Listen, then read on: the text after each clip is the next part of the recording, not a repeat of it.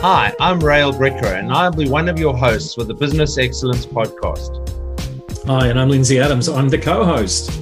And together we're going to be talking about what makes up business excellence.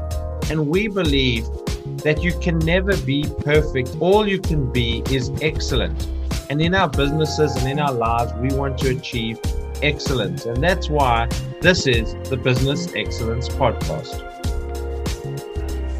Welcome to this edition of the Business Excellence Podcast. I'm Rael Bricker, and with me is my co-host from Brisbane, Australia. Hi, everyone. It's Lindsay Adams here. And our special guest today, Billy Selekane from Johannesburg in South Africa, a global speaker, organizational culture expert, and outspoken champion of African leadership. Welcome, Billy Selekane. Thank you very much. Welcome. Thank you very much. Thank you to your listeners. Billy, it's an absolute pleasure to have you back again on our podcast. And you've been quite outspoken on some aspects of African leadership. And, you know, it's the economy's been up, it's been down, it's been sideways, it's been every ways. What's going right? What's going wrong over there? Help us understand, because it's a great country. Yeah. And, you know, like we talked about with culture, if you can get your culture right, the company thrives. What's the story with the leadership in your country at the minute? Well, I think it goes back to this very fundamental question that every country should be asking, and most people are grappling with. Is it party first or country first? You know, in politics. And we've seen in sadly that it has always been party before country. And once it's party before country, then we have a problem. And in South Africa, that's what has happened. In South Africa, we've had a very sad past and a very good beginning. And when I'm saying a good beginning, I'm saying when the new dispensation started, when Nelson Mandela became the president, he set a foundation based on humanity and based on the fact that we connect, not as Black people, not as white people, but as South Africans, we build this nation. And then the theme was the rainbow nation. You know, the theme was we will work together like the colors of a rainbow, one vision, one value system, and moving forward to rebuild what has been done wrong. Yeah, love it. Yeah. And it was such a very powerful thing because even the things that happened around us, we won the Rugby World Cup, we won the Africa Cup of Nations. So things began to come together because there was a new birth of a new nation, you know, and everybody was excited that, you know what, we can quickly bury the past and build a very powerful and robust future. So that was a very powerful beginning.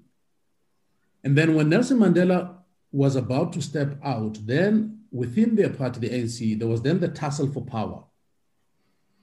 That who was going to take over from him. And there were two incumbents. There was Thabo Mbeki and there was Cyril Ramaphosa. Now, Thabo Mbeki was from the Exile group and Cyril Ramaphosa from the Inland group, the guys that never went to exile but that stayed behind. And eventually the guys from Exile won. And they won because Thabo Mbeki was closer to Oliver Tambo, who was the patriarch of the struggle with Nelson Mandela and many other political nuances. And when then Cyril Ramaphosa left politics and was deployed by the ANC into business, into understanding business so that the ANC can then be able to understand what kind of policies they need to create to make business successful. Then Thabo Mbeki's reign started and all things just went well and there were new policies that were put in place. But within that time, there was a taste of power and the taste of shiny things by most of the guys that came from exile. And suddenly there was a power struggle and everybody thought if we're in power and we have the keys to the bank, we can do whatever we want. So slowly there was this group of, I would simply call them mercenaries because they were in it for the money and they still are in it for the money. Right. It's got nothing to do with different policies. It's got nothing to do with a different ideology. All it has to do with is patronism. It's if I've got the keys to the bank, I can buy people's favors. And towards the end of Thabo Mbeki's era came Jacob Zuma, who literally unscrewed the screws that Nelson Mandela put around that country, completely unscrewed them. Wow. And everything just went haywire. You know, everything just, I mean, for the 9 years that he was in power, we've lost over 3 trillion to corruption. Institutions have fallen. We've got over 720 state-owned enterprises, all of them technically bankrupt. So things started to fall apart. However, when things were going that way, we started to fight back. The normal man in the streets started to fight back. The corporate started to fight back. Civil society started to say, we can't go on like this. And people within the ANC themselves started to fight back and say, we can't carry on like this. And that fight back culminated into what we're going through now, which is called the State Capture Commission, where they're doing all kinds of investigation based on all the corrupt activities that had happened. But what I will tell you is the will of the people, if it was not the will of the men and women on the ground, right, this could not happen. Because now what happened is you found pockets of leadership. And these are people that I call leaders without titles. These are men and women who are just true patriots, who love this country, and who would stand up and say, not in my name, you know. And some of us being influencers, we then had an ability to go into the community and influence positive engagement and say to people, you know, yes, things are not working well, but it's not a lost cause. We can recalibrate this nation. We can change things. And we started, you know, running, you know, mentorship for young boys, you know, because we realized that, you know, the endangered species in all of this is the young men in the townships who, when things are not organized, might end up being criminals and going to drugs and those kind of things. So we started building a partyless, leaderless movement that wants to transform the nation. And that's what's happening now, which is quite exciting. Over the weekend, we had a lunch where we invited some men for a conversation about how men can help society deal with gender-based violence, you know, which was very successful.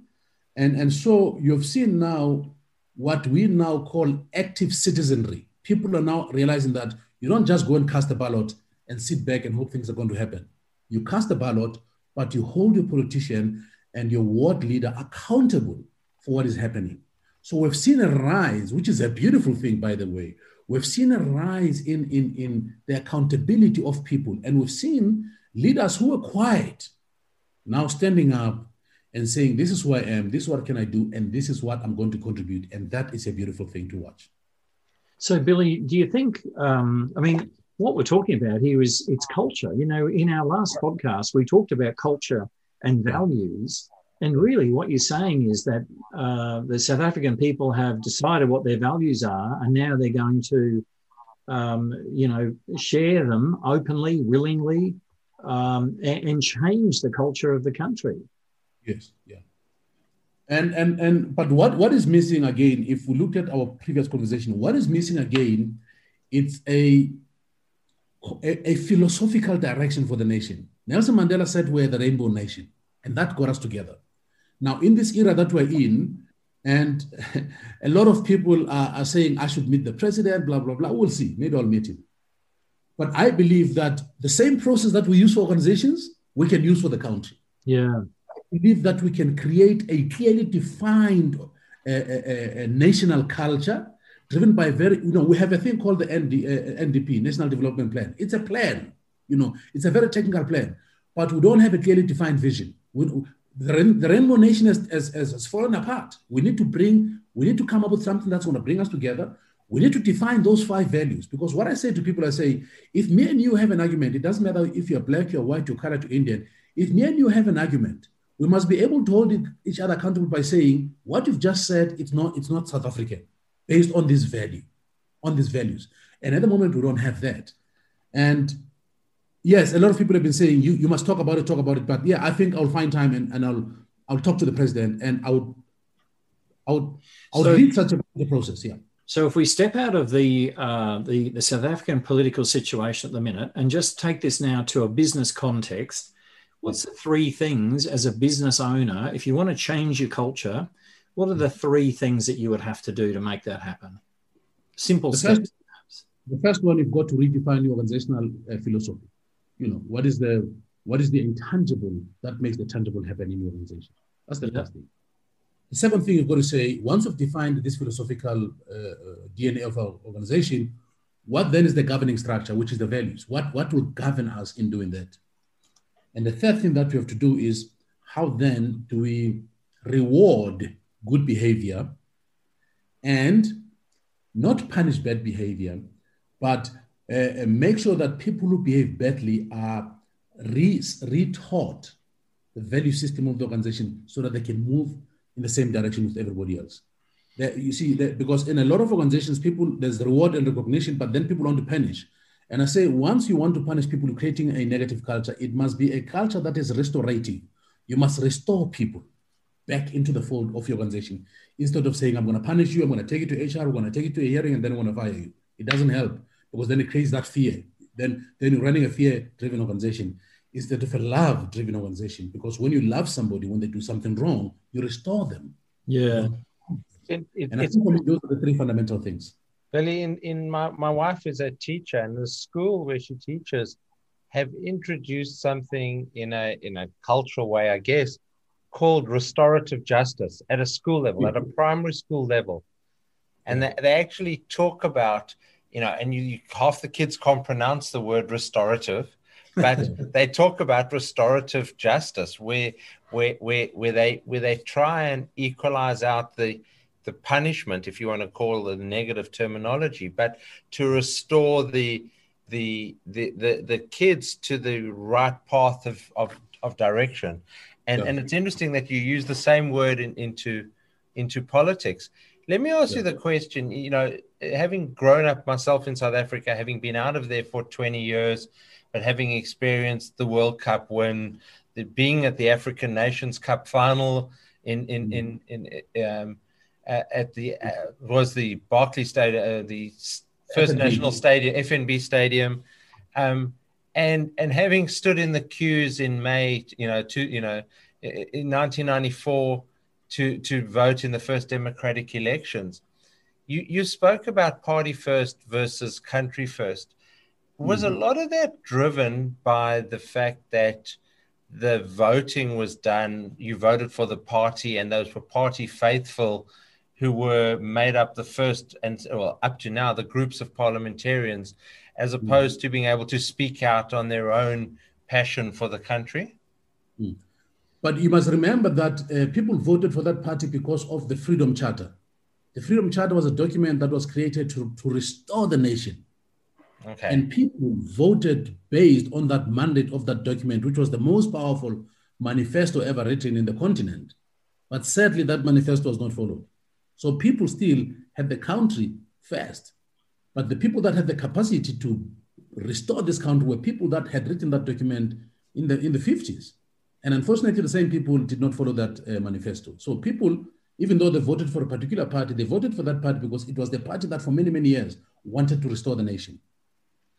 Okay, so if we take that into the business context now, you were talking about from Mandela to Mbeki, etc.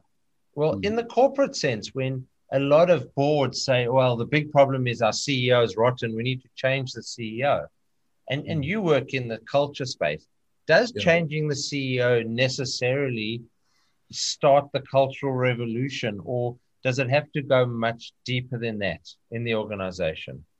Well, it's a double-edged sword in the way that some CEOs, they become so powerful that they become cultic. They almost become like a cult, and therefore people see them as a little god.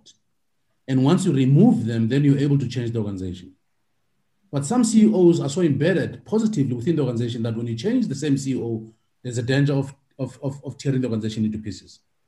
For every move that any board has to do, it must never be driven by emotions. It must be driven by science and data.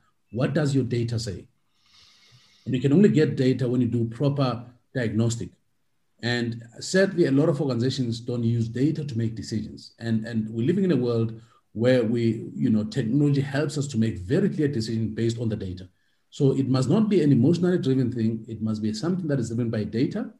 And it must be clear when you remove the CEO that there has been a lot of succession planning, that you're not going to yank one CEO and go and fetch another stranger and put him in, and he or she comes with their own ideas and completely destroy what had been built. So I believe that before a board, and we have the same challenge with organizations that we work with, where in the middle of an intervention, either the board changes or they want to get rid of the CEO. And in most instances, we're able to help people come to a restorative place to say, let him finish the process proper, because if you yank him out in the middle of a process, the whole thing is going to fall apart, because he is, by the way, or she is, the torch bearer for your organization. So before you make those decisions, you've got to really, really have good enough data to give you the right mechanism to make that decision. Otherwise, it goes very, very bad. So, Billy, you mentioned the data, and I know that your organization and your team that you work with in South Africa works with corporations to gather a lot of that data. So people who've been listening to these podcasts, the 2 interviews with you, if they wanted to get hold of you to look at their culture, to help you generate the data, what's the easiest way of getting hold of you right now? They can go to my consulting website. It's www.intelligentedge.co.za. Intelligentedge.co.za. And look for Mr. Billy Selakane. Yeah, that's where they'll find me. And in social media, I'm using my name. And in LinkedIn, I'm using my name. But that website, it's my consulting website. It will show you all the work we do and some testimonials as well. Well, Billy, it's been an absolute delight to have you on our podcast again. Thank you so much for your time. And I'll pass it back to you, Raul, to close off. Thank you very much. Thank you, Lindsay. And my thanks again to Billy Selakane from Johannesburg. And thank you to our listeners for joining us on another edition of the Business Excellence Podcast. We look forward to seeing you on the next episode of the Business Excellence Podcast.